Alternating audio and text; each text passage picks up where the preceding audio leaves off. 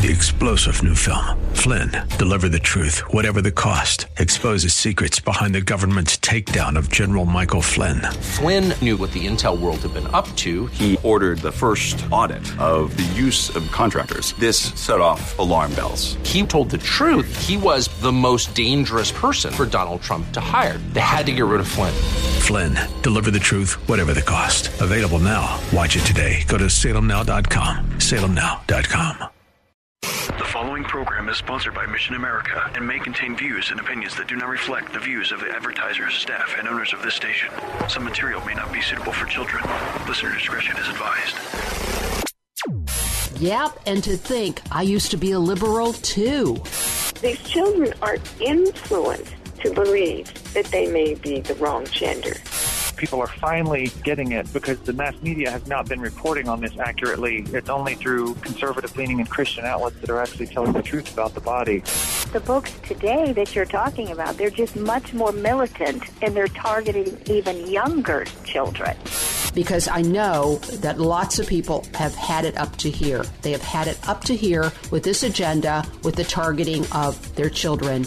Our past silence as the church in America has reaped these horrific consequences that we're living through now. Yep, and to think, I used to be a liberal too. This is Mission America with Linda Harvey.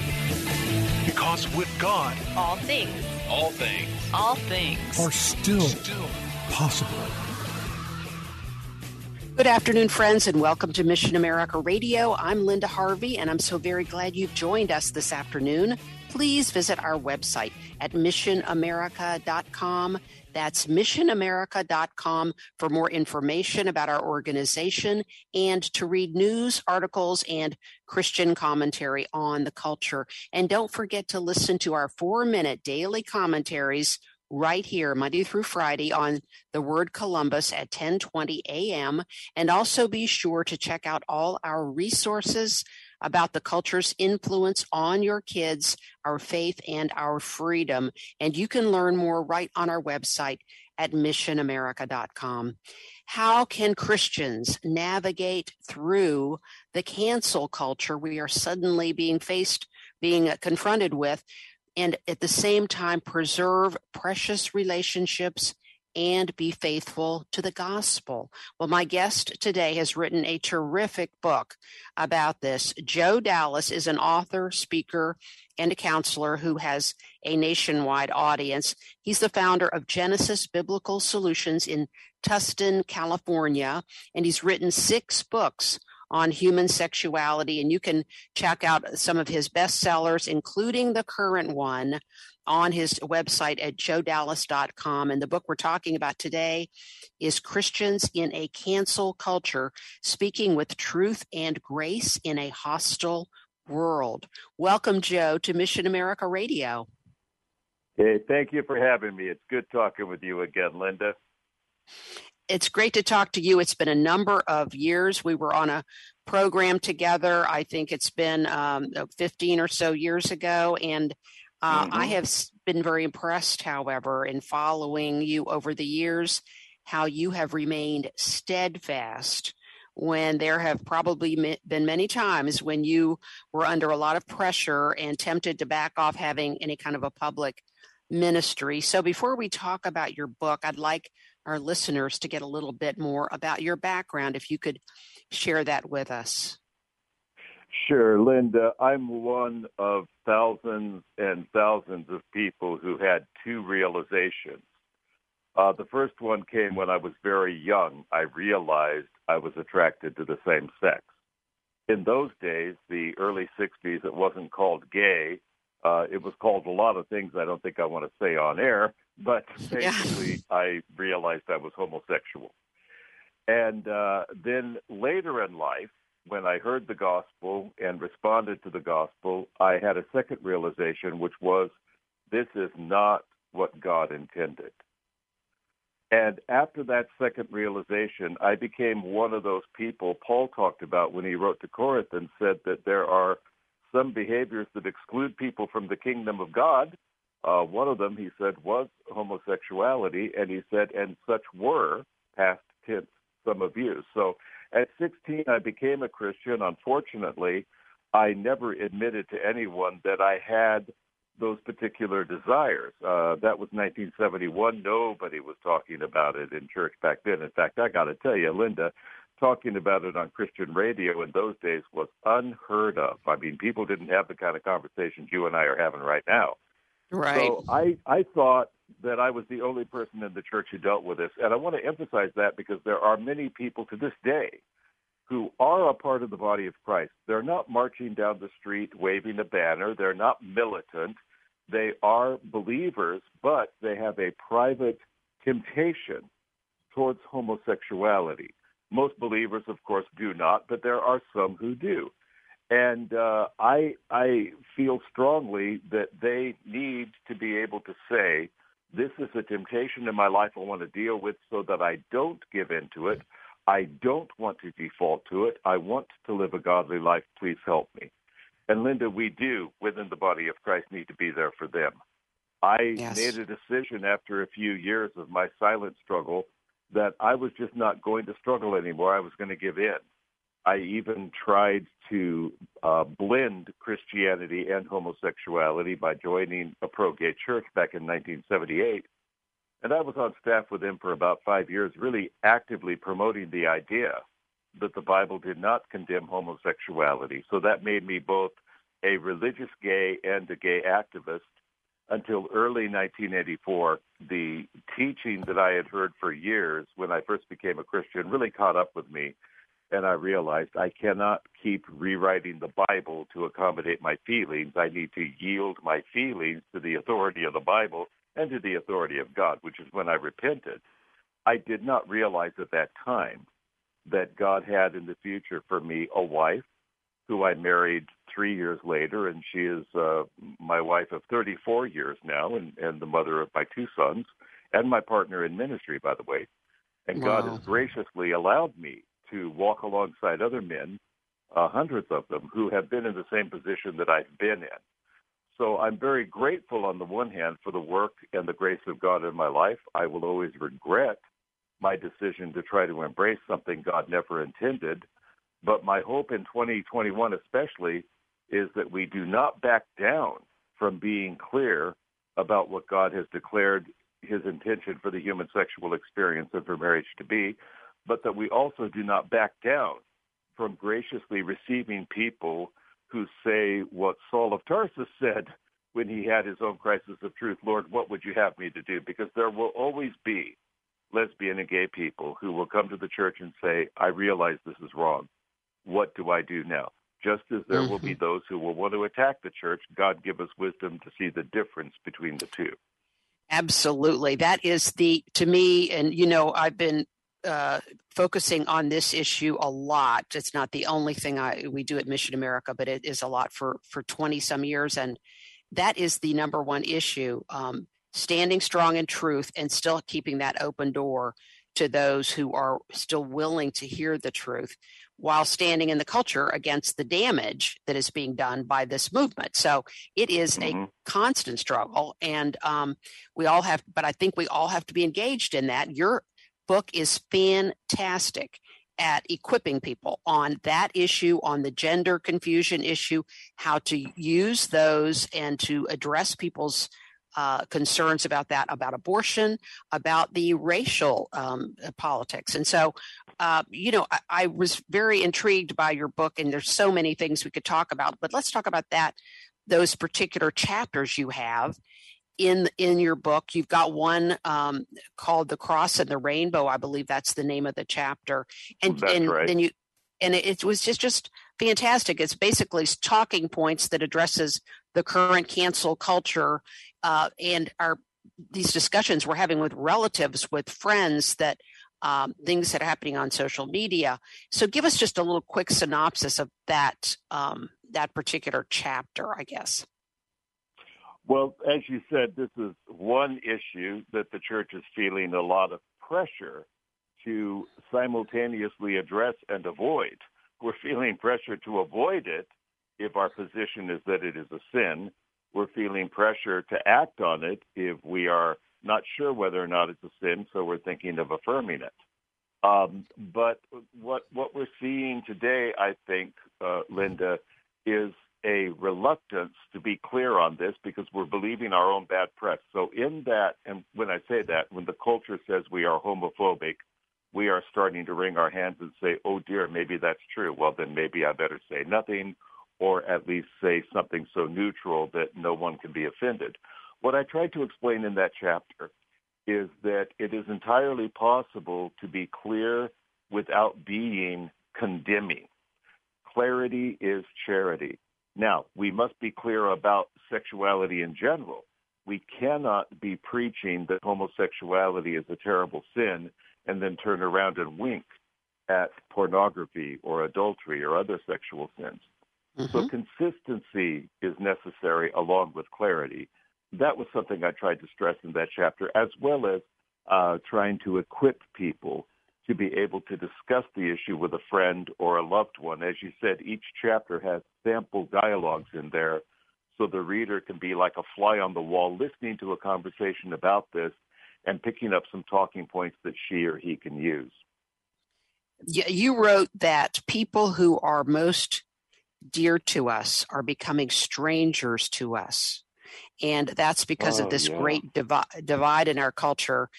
And I was just astounded at how quickly you put together such an incredibly great book when the idea of a cancel culture has, of course, it's been coming for many years, and perhaps that's what you were thinking, but it only emerged late in 2020.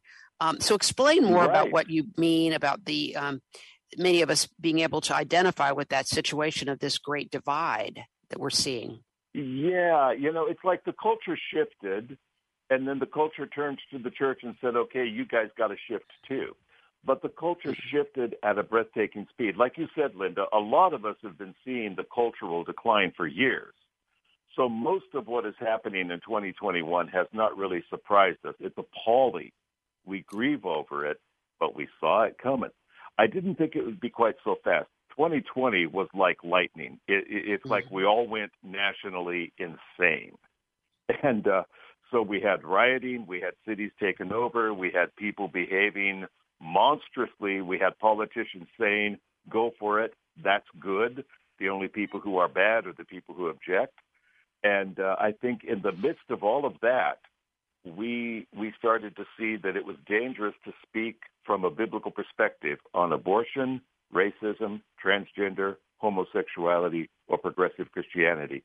I wrote the book, Linda, because I realized in 2020, wow, these are 5 critical issues that we cannot water down, and yet they are the very 5 issues the culture is telling us we must water down. So I think a lot of believers feel like their backs are against the wall, and that's when their daughter comes home from university and says, Mom, Dad, have you repented of being racist yet? Or a son comes home and says, I identify as a woman, you have to identify me as a woman, or else there's no relationship. That's why I wrote the book. Yes, there have been so many stories of people who have just standing for what they've always stood for in biblical truth. Mm-hmm. Suddenly they have, especially younger people in their families, who are turning on them in a vicious and horrible way. So, there's a lot of spiritual, the enemy is working spiritually in our country to deceive and divide. And, we can't really avoid this by avoiding these conflicting viewpoints, can we? How, and that's the point of your book, is how we can try to navigate through this without in any way not being offensive. So, what do we do in these relationships?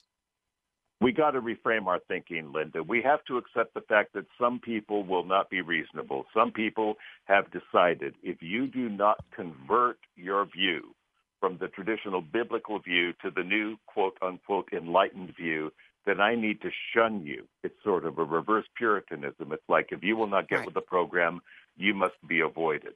But there will always be the remnant. So what I wrote the book to do was equip people to be ready to deal with the overt rejection if it comes, but to try first to reason with people, because people can still be reasoned with on this issue. It's like, okay, the Pharisees hated Jesus as a group collectively, but there wasn't Nicodemus in the group, you see?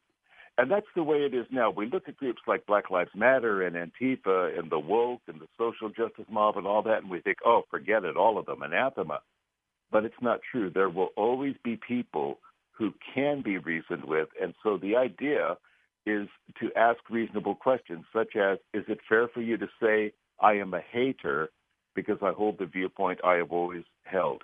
Can you show me the evidence that I am homophobic or bigoted, or are you just throwing those labels at me unfairly? And can't we respect each other enough to agree that a relationship can transcend differences? Those are questions we can ask, and I think that those are questions that can begin a good dialogue. They can. We are talking with Joe Dallas, and you can find more about the book we're talking about today at joedallas.com. The book is Christians in a Cancel Culture, Speaking with Truth and Grace in a Hostile World. We will explore more about what's in this great book when we return here on Mission America. This is Linda Harvey. Please stay with us. We will be right back following these messages. Don't go away.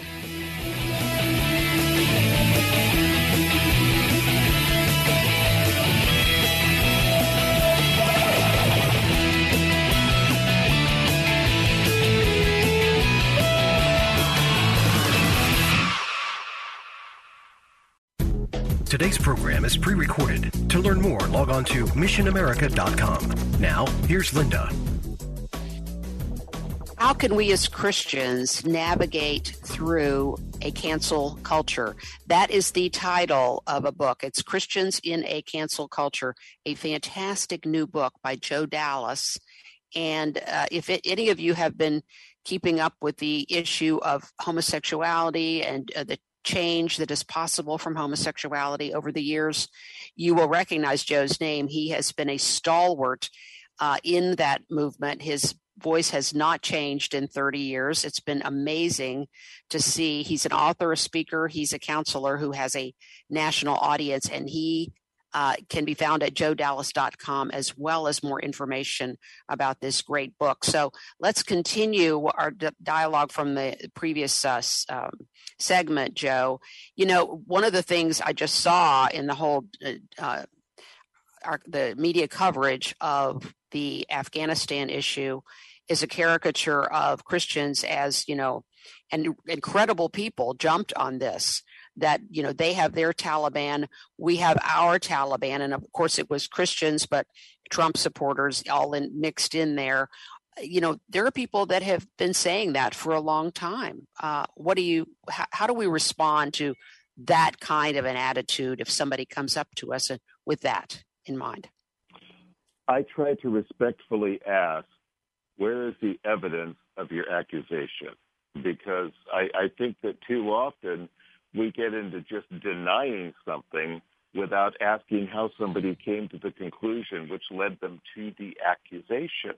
I mean, the burden of proof is on the accuser, not the accused. So when somebody says, oh, you Christians are just like the Taliban, respectfully, I will ask, okay, please help me understand how you concluded that. Who do we force? Who do we imprison? Who do we put to death because they disagree with us? Who do we rape and torture, for that matter? How do we coerce people into conversion? What violence can you prove on our part?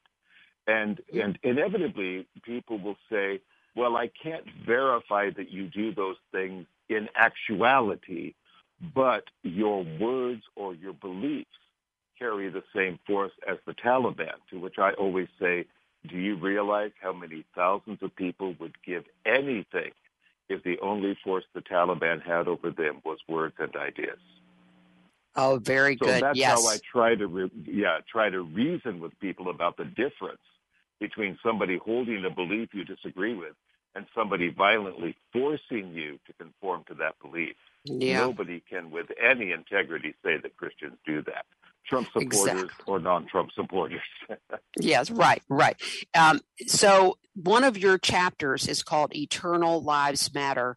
and you have a lot to say about critical race theory. So we've talked a lot about this on our program, about the application of critical race theory that actually is being taught in Ohio schools and many other schools, and how it is it's a new era of actual racism. So explain how this just really does not line up with the gospel. You went through some of that in your chapter. Yeah, this is a socialist dream. It's a Marxist dream, really. Get the masses to feel so guilty about horrendous crimes committed by some against some a few hundred years ago, and then cause them to run to the other extreme in the interest of not being guilty of the crime we say they are guilty of. And the public seems to be falling for that. We all know that racism is evil, Linda. We all know that slavery was evil. We all regret the fact that slavery ever existed. But number one, of course, only some people in the United States of America owned slaves or were involved in the slave trade. Many people in the United States, including many Christians, objected and risked their very lives as abolitionists to overturn slavery. And all of us realized that segregation was wrong and evil.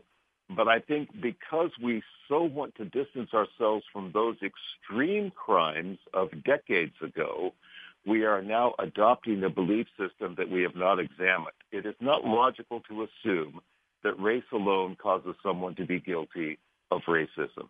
It is not logical to assume that because somewhere in some smoky avenue called systemic, there is this evil that lurks that we are all somehow guilty of.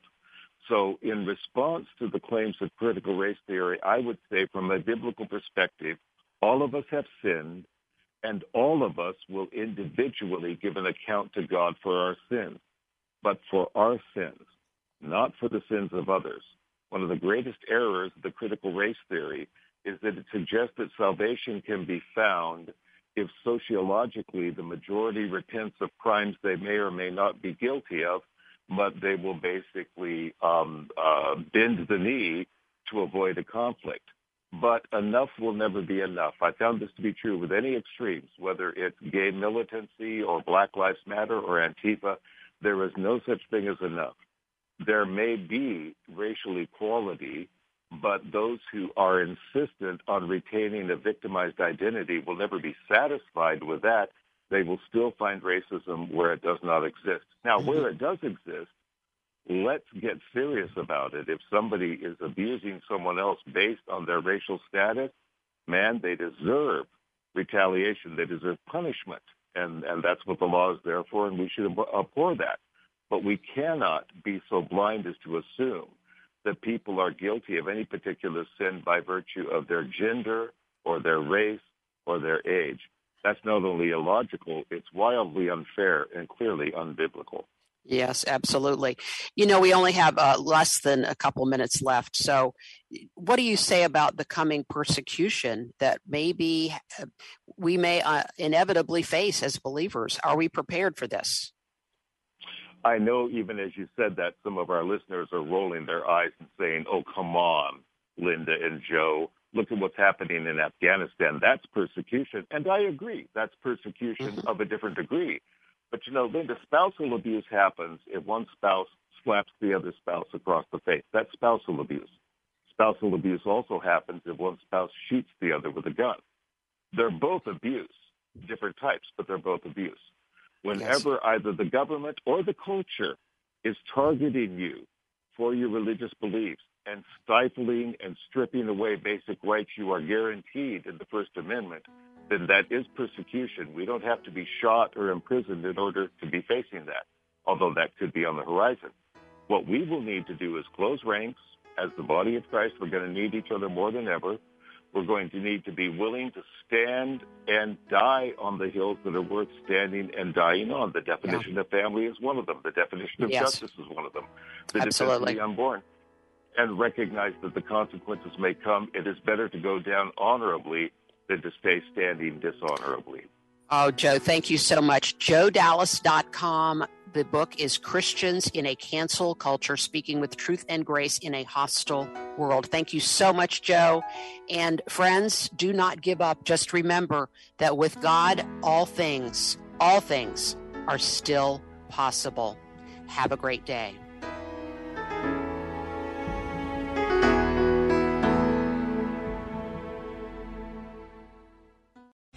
Three-star General Michael J. Flynn, head of the Pentagon Intelligence Agency, knew all the government's dirty secrets. He was one of the most respected generals in the military. Flynn knew what the intel world had been up to. He understood its funding. He ordered the first audit of the use of contractors. This set off alarm bells.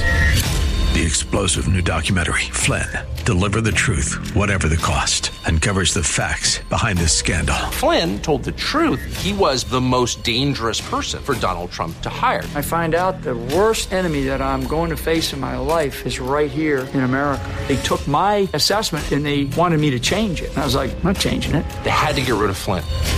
With in-depth interviews, archival footage, and never-before-seen personal records of the man behind the headlines. I just felt like I was drowning. Flynn, Deliver the Truth, Whatever the Cost. Available now. Watch it today. Go to salemnow.com. salemnow.com.